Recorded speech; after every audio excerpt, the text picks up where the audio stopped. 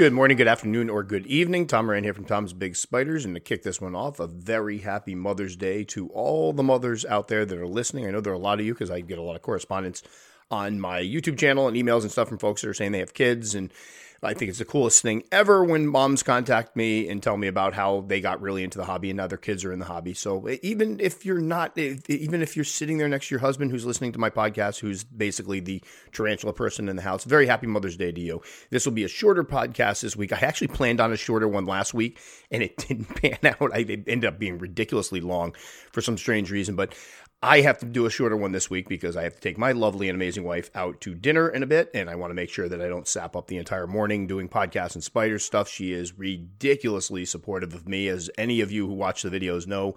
Any time of day, I ask her to come up and record something, she'll do it at the drop of the hat. There's never any, oh, hold on a minute. It's amazing. I could gush a whole podcast about her, but I want to make sure that I limit the spider time today because we need a lot more wife time. So the topic today is one I've been thinking about for a while and trying to figure out how to frame, because that's what ends up happening with some of these podcasts is that you start getting ideas for things and you got to kind of flesh them out. And then sometimes some of the ideas you have kind of piggyback on other ideas. So this one, for example, kind of piggybacked. I don't think I can address it properly without addressing another topic that I've actually covered before. But the overall topic, what we're going to try to break down by the end of this podcast is what exactly makes an advanced species. And this one's been one I've rattled around before. We've talked about before. I think when I did my podcast on intermediate species, we kind of broke down some of the things that lead a spider from being taken out of that beginner category and put into the intermediate category, and talked about some of the things that keep spiders out of the intermediate category and put them into the quote-unquote advanced category. And I want to make it very clear for folks out there that aren't a fan of assigning tarantulas, beginning, intermediate, or beginner, intermediate, advanced type labels. I get it. I struggle with this myself. I think there are some goods, geez Louise, it's going to be a long morning, some pros that can come of it, but I also will never argue against somebody that says the whole thing's kind of ridiculous, because as we'll start this one off and see, they're all kind of easy to take care of overall, but there are ones out there that can give people a little more of a run for their money, especially ones that haven't been in the hobby that long. So we're going to try to break down what leads into that, because I don't think it's the easiest question on the planet, because of the fact there are some X factors that you have to consider that can take a species that you would normally consider to be beginner species and make it a little more advanced for somebody, and vice versa. So to kick it off, let's just talk a bit about tarantula care in general. And this has been my theme for many years, so this shouldn't be a shock. And I also did a podcast a while back, maybe a year or so ago, which was called Why is Such a Simple Hobby So Difficult? And I think this is where I need to cover this part first to kind of spring into the, our focused question, because I do think it's something we need to give consideration to. I think when a lot of us first discover the hobby, and again, I can talk from my own personal experience because I can remember I've told the story many times, sitting at the computer, deciding, hey, I'm going to look up and see how I would get more tarantulas if the queen died, and then suddenly discovering this whole world out there. And it was really like a profound moment where it was like, oh boy, I think I just found my next hobby. Like, it was that strong. And then trying to find husbandry information on them, and it seemed like the most complicated thing ever. It was like you couldn't find anything that would... One person would say you need to keep it moist. Another person would say it needs to be dry. Somebody would say water dish. Somebody would say no water dish. People are saying sponges. People are saying they need to be heated. The other people are saying no, room temperature is totally fine. And the problem is when you have an animal that you are now keeping and responsible for caring for, it's an added responsibility. Again, I've often compared the tarantula hobby to other hobbies where people collect, because I think what ends up happening in the tarantula hobby is a lot of us end up collecting these animals in our home. There's no other way to put it. A lot of folks will refer to their tarantula collection, but unlike other inanimate objects that you may collect, whether it be baseball cards, action figures, comic books, whatever it may be, vinyl, those things, it's a matter of just like with vinyl. You need to keep them protected. You need to keep them from getting scratched, and you need to find some type of container that'll keep dust off them. With action figures, you, again, keep the dust off them. Basically, at the end of the day, if you're collecting these inanimate objects, the worst case scenario is you're going to damage your object. And in many cases, you can not treat them correctly. I've seen folks that keep vinyl just out and about, and there's dust on everything else, and they just need to be cleaned off. They still work, so there's no real lasting harm. Now go over into a hobby where you're suddenly amassing lots lots of animals. There's an added responsibility there because you want to keep these things alive. And unfortunately, what ends up happening is a lot of people they dive in head first. They start off with a handful of them. Next thing you know, they have 100 specimens that they haven't properly researched. Things start dying and they start freaking out. And I think that's what starts to give people this idea that they're a little more difficult to take care of than they actually are. And I think in some ways, the hobby is a victim of the fact that they are so darn easy to keep. And what do I mean by that? Let's think of, and we've talked about this before with other animals, any of the furry animals. You have to feed them and water them, make sure they have access to water daily. You have to have particular cages or enclosures, or if you're talking about dogs or cats, different harnesses for them, collars. There's all kinds of I don't know if the harness and collars are really a big deal, but I'm thinking in terms of with these animals, there's a lot more active care involved. I'm going to go with dogs on this example because obviously we have a lot of dogs, but dogs need exercise. They need companionship. They need attention. They need food. They need water. They need proper housing during the winter and summer. They need vet care, which can be very pricey. A lot of different things that tarantulas do not need. You do not need to take your tarantula for a walk. You do not need special housing for them. A lot of people basically put them in pill bottles and little deli cups. Although there have been advances in medical care for them as far as veterinary medicine is concerned, I don't know of a lot of folks that bring their animals in for shots or vaccinations every, once in a while or yearly checkups. It just doesn't happen. These animals compared to other animals that people may keep, you name it, dog, ferret, cat, guinea pig, gerbil, require a minimum of care, are very easy to set up and can be set up and fed for pennies. And that's, I think, where we start to fall victim to it. Because think about it. Your average tarantula, you could get a tarantula, you could keep it in a $2 Sterilite bin. You could pull some, in theory, folks overseas do this all the time in Europe. They just go out and dig some dirt out of their backyard and throw it in there. So your dirt didn't cost you anything.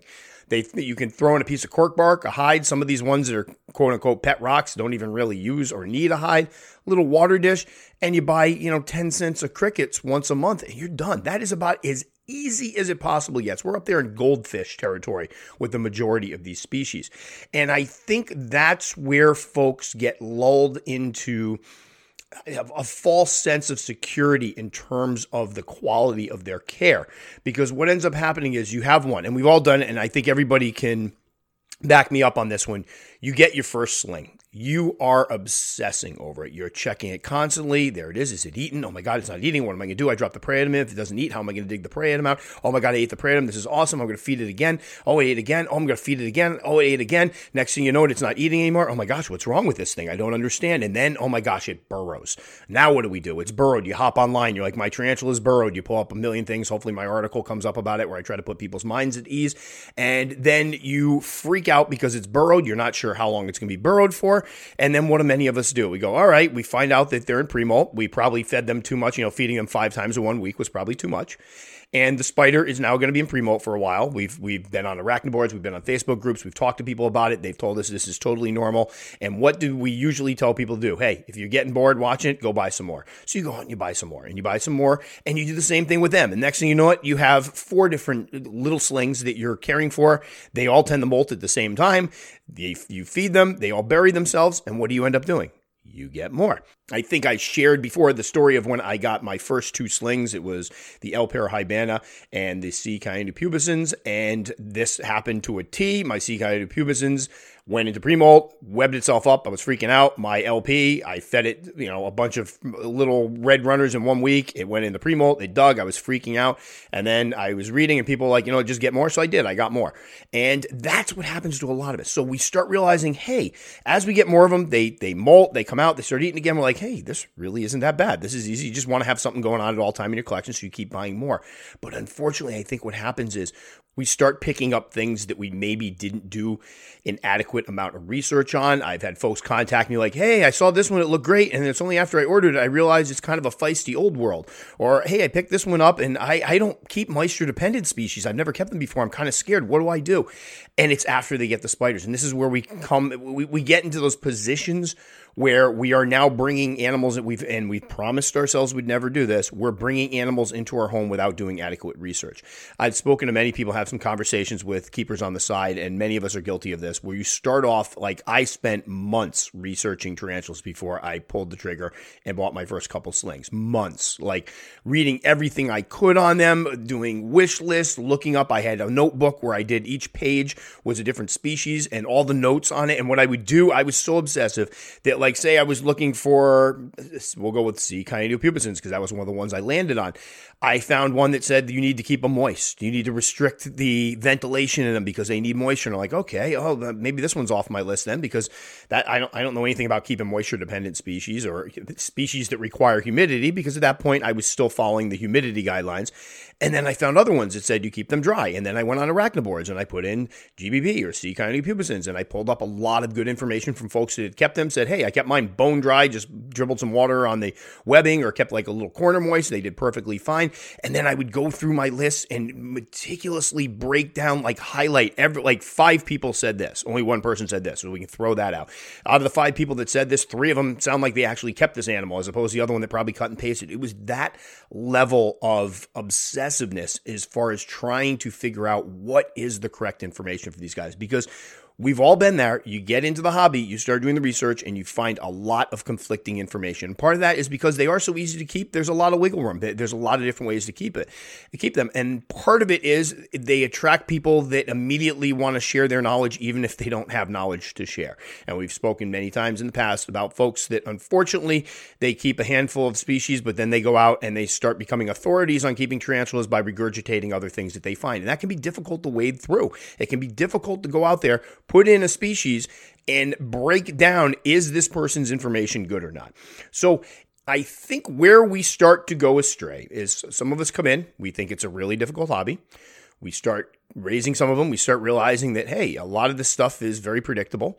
They're pretty easy to keep. I'm keeping these slings. They're growing. Everything's going great. And then we start piling on. And that's when we maybe run into our first death. That's maybe when we go out there and make one of those purchases where we go, I don't know if I'm ready for this. And I think that's where folks start developing the idea that they're more complicated than they are. Because again, underlying all of this is, I hope anybody keeping an animal is feeling this at least, that need to make sure you are giving this animal the best care possible. And when you're trying to give an animal care and you're doing research and you're finding lots of conflicting information, it causes stress, it causes anxiety, it causes you to feel uncertain about your level of care. And that's when mistakes start getting made. So moving into the main topic here, because I do think this needs to be covered, because I do think the hobby is very, very simple. There are only a handful of types of enclosure setups you could do. We're talking terrestrial, fossorial, or arboreal for the most part. We can throw in the one that nobody wants to hear, but I do throw it in there because I do think it is a viable type of enclosure setup, the semi-arboreal, where it means you're just giving them a little more height up top. So there are only a handful of ways to keep them. You can keep them dry. You can keep them moist. You can have a terrestrial setup where, quite frankly, my thought is if you give them enough substrate, you can almost combine fossorial and terrestrial into one if you just give all your terrestrials enough room to dig. A lot of us do give all of our terrestrials extra room, because some of the terrestrials, the ones that are quote unquote just regular terrestrials or the pet rocks, will do some burrowing if given the room to. So you can almost take that right out of the equation if you want. And then you have the arboreals. There's just not a lot of variance in how to keep them. Right off the bat, we can say there are no special heat requirements. We want to keep them, if you keep them in the mid to high 60s or so, they are going to do fine. They are going to grow, albeit they will probably grow a little bit more slowly than people who are keeping them in the 70s. There's no need to keep them up in the 80s. I just had somebody emailed me the other day freaking out because their tarantula room that they keep 80 degrees was dropping down to 75 degrees, and they were having a hard time keeping it heated. And I was like, 75 is fine. You can turn that heat off. They'll do just fine. So very, very simple overall until something goes wrong. Now, what is it that makes an advanced species? This is where it gets tricky, because one of the things we look at and one of the things we gauge just by often, and you'll notice the species that end up on the advanced list are usually old world species. And why is that? It's because old worlds we know their defense mechanism is that they have more potent venom. They are more inclined to use their fangs. They don't have those urticating hairs of their new world cousins. And when threatened, they can be quite fast. They can bolt. They can try to run and hide, which can be a little bit off-putting for somebody not used to fast tarantulas. Or they can stand their ground. They can threat posture, and they can try to bury their fangs in your finger or hand as a way to try to deter you from messing with them. And so what we get is a lot of the ones you see on the advanced species list always end up being the old world tarantulas. So temperament is a big one. And then I think the other thing we always need to look at when trying to decide, is this species more of an advanced species? And I think this one is just as important and can sometimes outweigh the other one, is ease of care. I mean, if we're talking one of the biggest aspects of the hobby and one of the ones that kind of separates the children from the adults, for lack of a better term, are rehousings. Your ability to rehouse a spider safely with neither you or the spider being ever at any risk with getting the spider safely from point A to point B. So I often think that the fossorial species kind of end up more in the, we'll say, advanced realm because it can be difficult to get out a spider that is burrowed. That's one of the biggest messages and emails I get is, I have this species, blah, blah, blah. It's fossorial. It's buried. It's big. I haven't seen it in a while. I have to rehouse it. How the heck do I do this? And I think that can freak people out. The stress that comes from rehousings cannot be understated. And I do think there is a reason people get stressed from rehousing, because that's where you're going to run into this temperament issue. Another thing that I think, as far as care that puts things in the advanced range, is moisture dependency. I don't think it's particularly difficult to keep moisture dependent species over the years.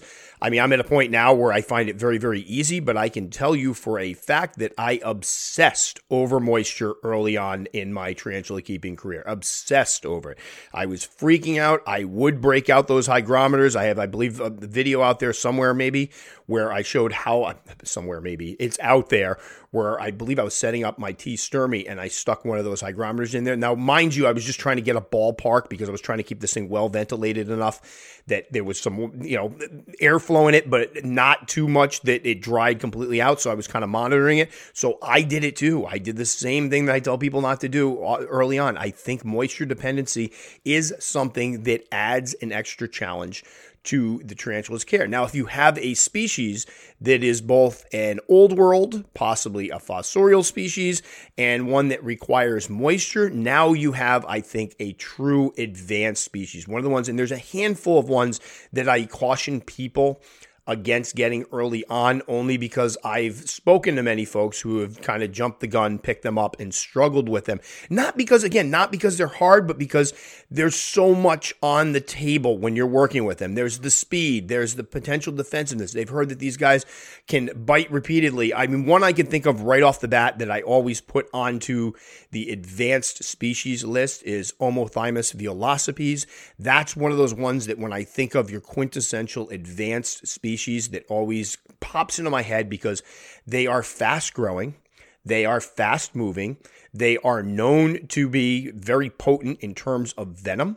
I have heard folks that have ones that, if caught out and about, are very defensive. We talked about the fact that burrowing tarantulas can be a little more difficult to keep. They tend to burrow right on through. Some of them, my girl was burrowing right on through adulthood, kind of had a little burrow behind her cork bark, didn't come out very much. It didn't act arboreally like most folks expect them to do. I'd say this one checks off a lot of boxes in terms of what we would look for in an advanced species. And that's important to note, because it's not just one, it's not just temperament, because you could have and I think this is why we can never just look at temperament. I have a lot of old world tarantulas that I keep that are very laid back. Now, other folks, we always talk about temperament may vary from specimen to specimen. Other folks may report theirs are much more defensive, skittish. I totally get that. Never discount that. It depends on the individual spider. So it's difficult to classify something as advanced when you're not sure what the temperament's going to be. So, for example, I always bring up my Harpactira pulchripes. I have a female that, if I were into handling and didn't mind risking getting bit, I don't think she would give me the least bit of a problem handling. The only time I got a threat pose from her is she was kind of in standby mode. I dropped a cricket in and she gave a half half-hearted, I almost said something different, half-hearted threat pose and then just settled right back down. She's very calm. When I open up her enclosure, she just kind of scrunches up in that kind of stress pose and makes herself really small. A very sweet tarantula. And then if you look at, and this is where it gets difficult, trying to assign that advanced label to tarantulas. If you look at their care, they are easy as heck to raise. They grow moderately fast. They don't need it. They like a little moisture when they're younger. You know, where they come from, it does rain. They do get some moisture. They can burrow to find moisture.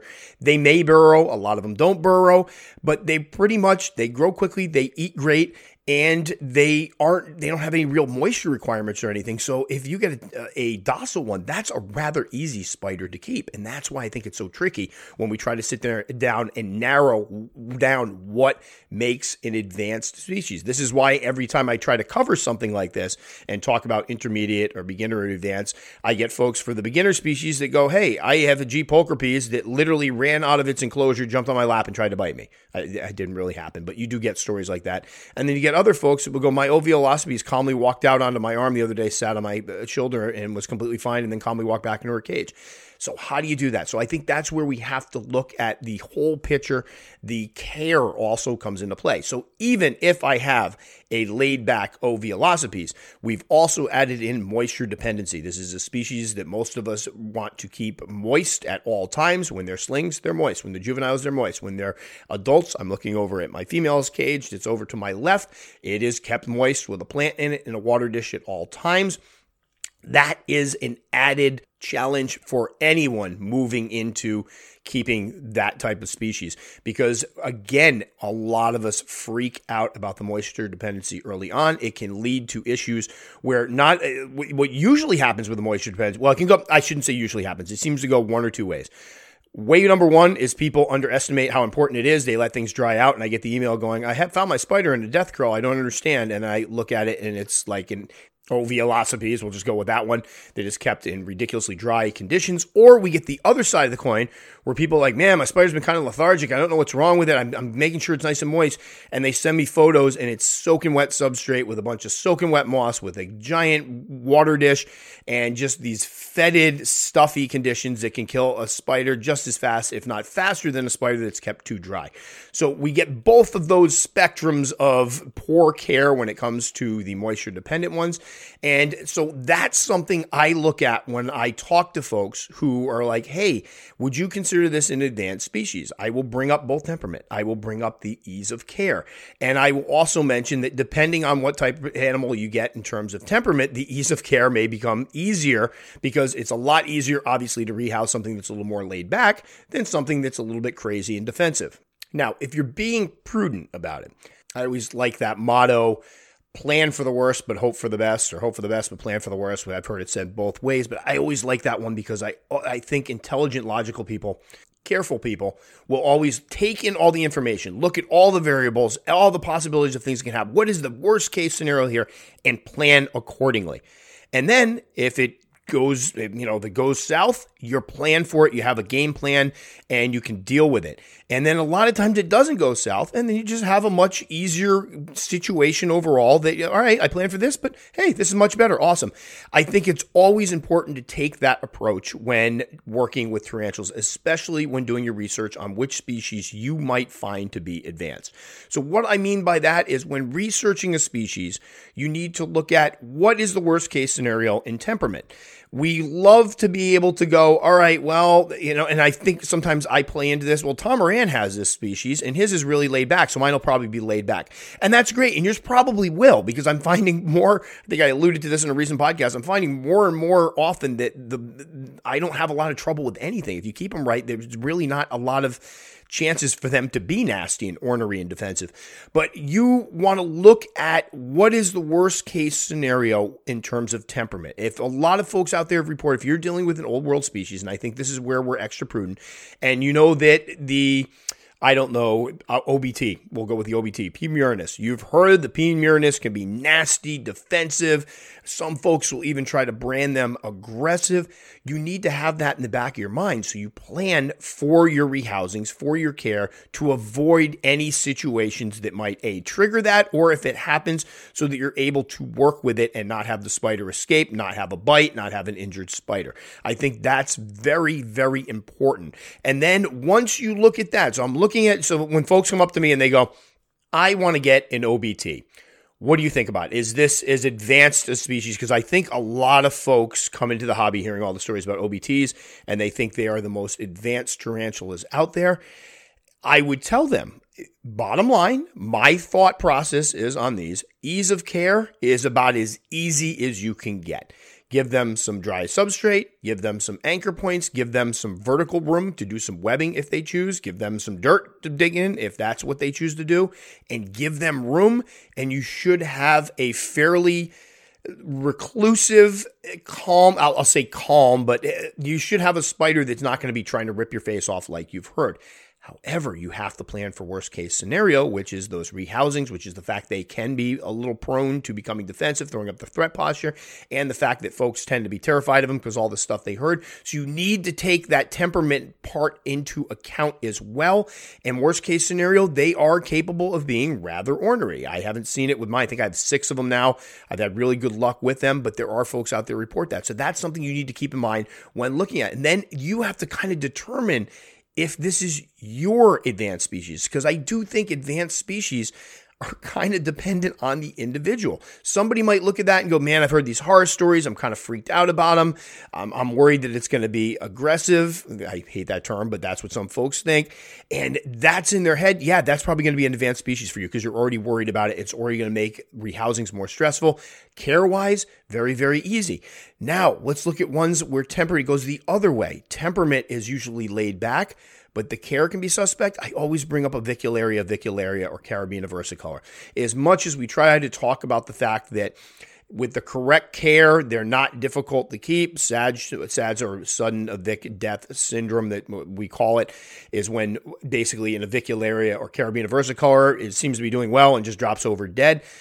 That's something that is still happening. I get at least a couple emails a month from folks that were seemingly keeping these guys correctly, and for some reason they died. So now you have a species that makes it to a lot of beginner species lists, and this is why I'm always sketchy about recommending these guys. A lot of beginner species lists because they are so laid back overall. They're beautiful spiders, but we still haven't quite nailed down the care. Or in some cases, I don't know what it is. They're just more finicky when it comes to those parameters of what's acceptable and what might cause them health issues. People still lose them. So that's a species that I struggle with because part of me wants to go, yeah, it's kind of an advanced species, especially if you're starting with slings. With older specimens, like folks are getting juveniles or adults, the issues of them suddenly dying seem to be at a minimum. Although I have heard folks of losing seemingly healthy juveniles. But that's something that I would look at and go, like, when people come up to me and go, I've done my research, looked at the beginners list. Heck, it's even on one of my beginner lists, I believe. I put them on there because everybody voted them as one of the best beginners. But I do caution folks because, yes, in theory, the care looks pretty simple. In theory, the spiders, usually they're pretty laid back, although I have 2 carabinas that are crazy. However, folks report a lot of issues with them. So do we add those to the advanced list? That's where it gets tricky. And that's why the whole thing is so difficult to define because it really, in many ways, depends both on the individual and the spider, whatever the particular spider is. We talked about the OBT earlier. Mine's a sweetheart. Mine's a very easy spider to not only care for, she's laid back, and I've never had a single issue with a rehousing. She's been rehoused, I believe, 4 times, maybe 3 times.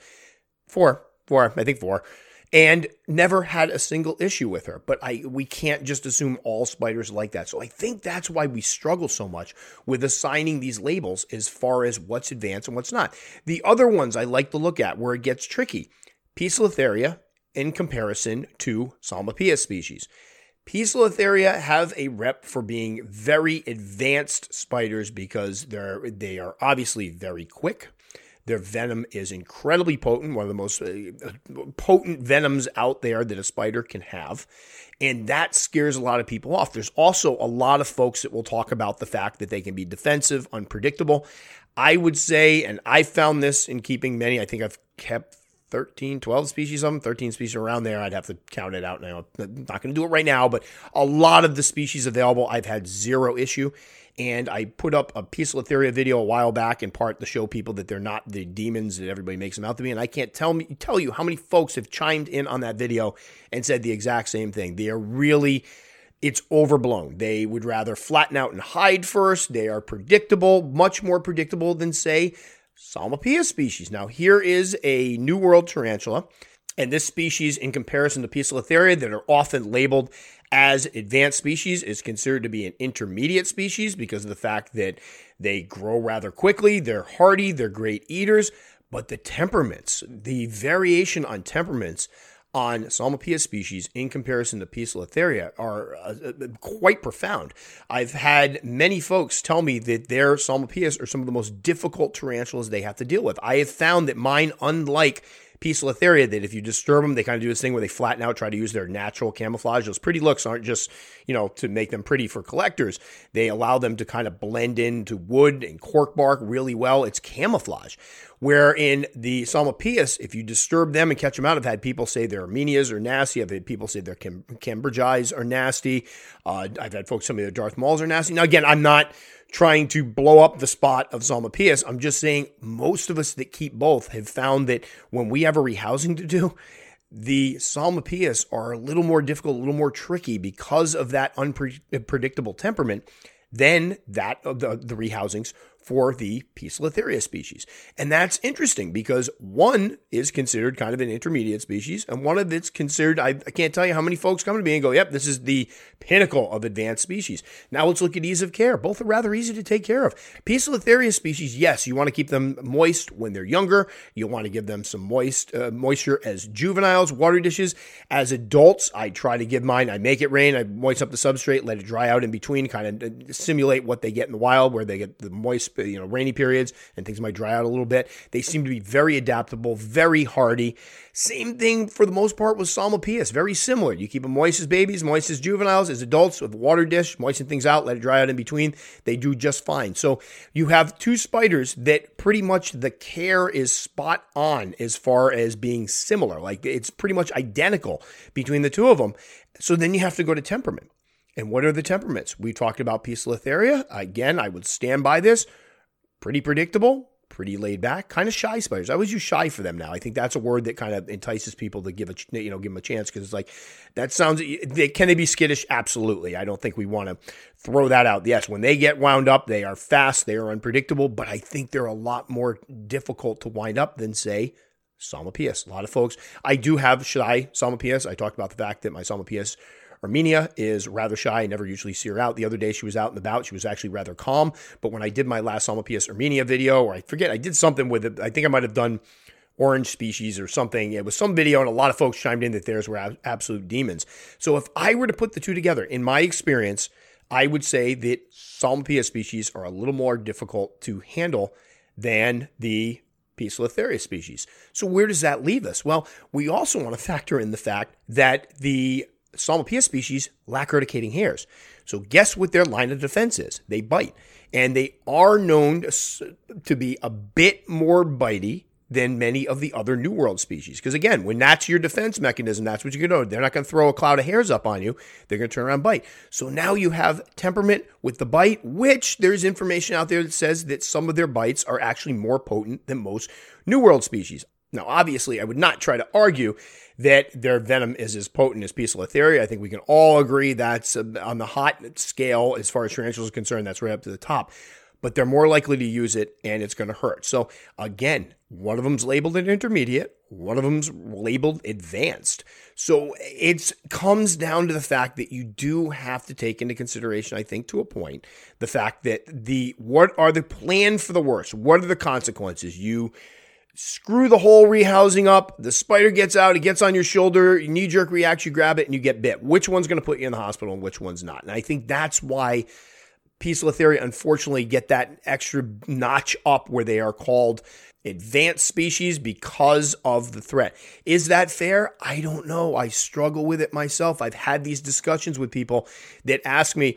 I mean, the good thing is when folks come to me and go, hey, I've heard that Psalmopoeus are a great intermediate species. Will those get you ready for Poecilotheria? Yes, they absolutely will. Because if you can keep what I think is a harder spider to keep overall, or at least more risky spider to keep overall in terms of temperament, then definitely you should have a much easier time with the Poecilotheria species. So this is why I think we struggle so much when we try to identify, advance any of the levels, honestly.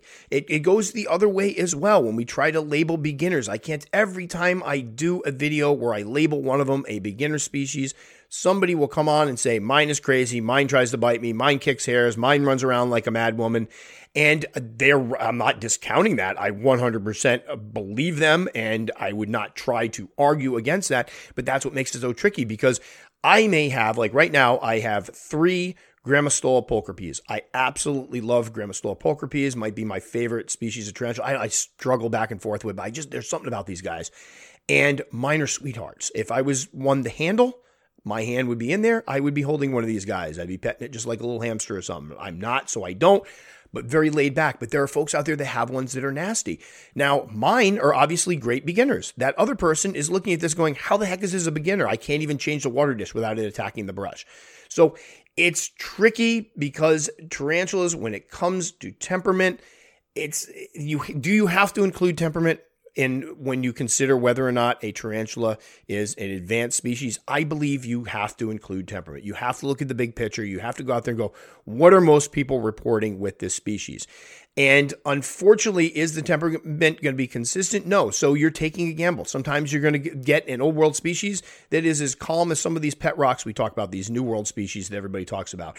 And sometimes you're going to get the demon. You just never know. And then in terms of care, I think it comes down to, I think care is an incredibly important part of this situation. I don't think, I hear a lot of folks that come in and they classify all of the difficult species, the advanced species, as old worlds. And it's because they in their minds, the only reason they're advanced species is because they're old worlds. And again, I talk about many of the Harpactira being a great example, the Ceratogyrus species, the Darlingi, Marshalli, the Monocentropus balfouri, all of them incredibly hardy spiders, incredibly easy to care for. I would argue almost bulletproof in terms of husbandry, that you're going to get one of these spiders. If you did even a little bit of research on them, you're going to have no problems with them. But they get the designation, often get the designation of being advanced species because of that venom. So you have to look at both sides of it. And then there are other species, the Chilobrachys species, for example, the Omothymus, any of the Asian species that require moisture. Those are going to be more advanced, and they bring both to the table. You've got a spider that can be really upset, nasty, and ornery if not kept correctly. And if kept correctly, you're going to be dealing with moisture dependency, keeping that substrate moist, which again can be tricky for some people. So those are the ones I kind of see as the true advanced ones. But at the end of the day, it really depends on how prepared you are, how much experience. I would argue that, and I've argued this before, the single most important aspect of this hobby when it comes to predicting success is the person's ability to rehouse. That's why I do so many rehousing videos. That's why I try to point to how it can go, give people some examples of what to look for when they do it, because I've found that folks that are good at their rehousings, comfortable, confident in their rehousings, you can take all of those difficulty levels and drop them down several notches, because that's where things are going to go wrong. So if you're good at rehousing Poecilotheria species, suddenly Poecilotheria species don't seem all that intimidating because their care is very easy overall. And to piggyback on that, I also think that your setups are very, very important. I've seen folks that get Chilobrachys species, they get C. lividus, and they put them in these shallow containers where they web up everything, and then they have ornery, angry defensive spiders because when they rip the tops off, it freaks the spider out. If you know the setups, if you've done your homework, if you've watched good videos, if you've read good husbandry accounts from folks that actually keep them, and you set them up accordingly and appropriately, you're going to have much more laid back spiders in the interim between those rehousings. So look at that. Set them up correctly, easier spider to keep. Know your rehousings, have a good way of moving the spider from point A to point B with minimizing risk or any contact with the keeper or the spider escaping or biting. Again, much easier spider overall. So in my opinion, that's why there are always so many discussions and sometimes arguments between folks who are trying to categorize the difficulty level of spiders. I think that's why we struggle so much with that, why one person will come forward.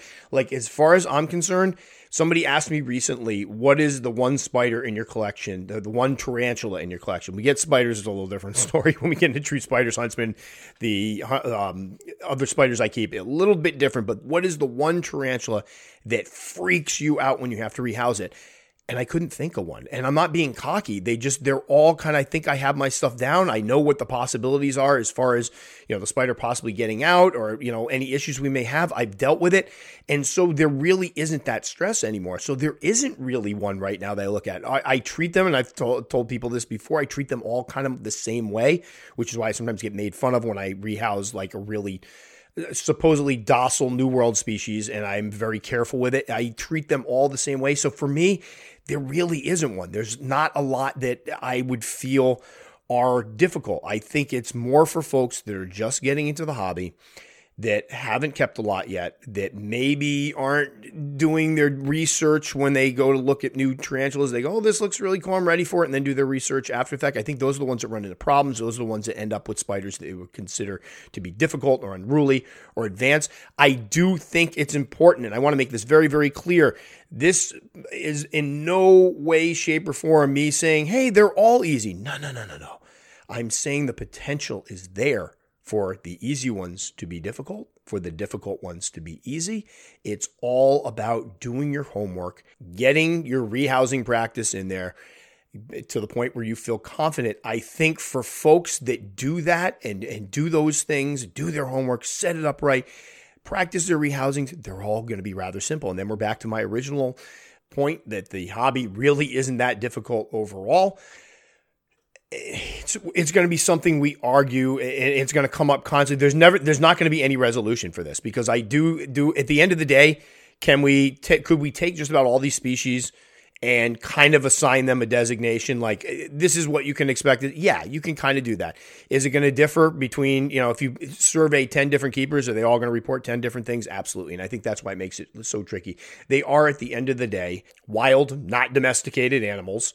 And because of that, there's always going to be that X factor in terms of how they behave. So I think for me, and just to, tie a bow around this podcast and move off, and hopefully everybody's going to go out and enjoy some time with the mothers in their lives, I think to tie a bow around it, the message would be do your homework, consider temperament, consider ease of care, and then sit back and ask yourself, am I ready for this? Am I ready for that worst case scenario? Am I ready for a spider that may stand and throw up a threat posture? Am I ready for a spider that may bolt if it gets spooked?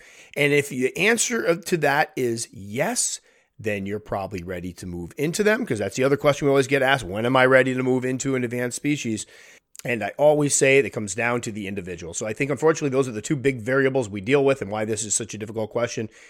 It comes down to the person keeping them, and it comes down to the individual animal. And that's a lot of variation both ways.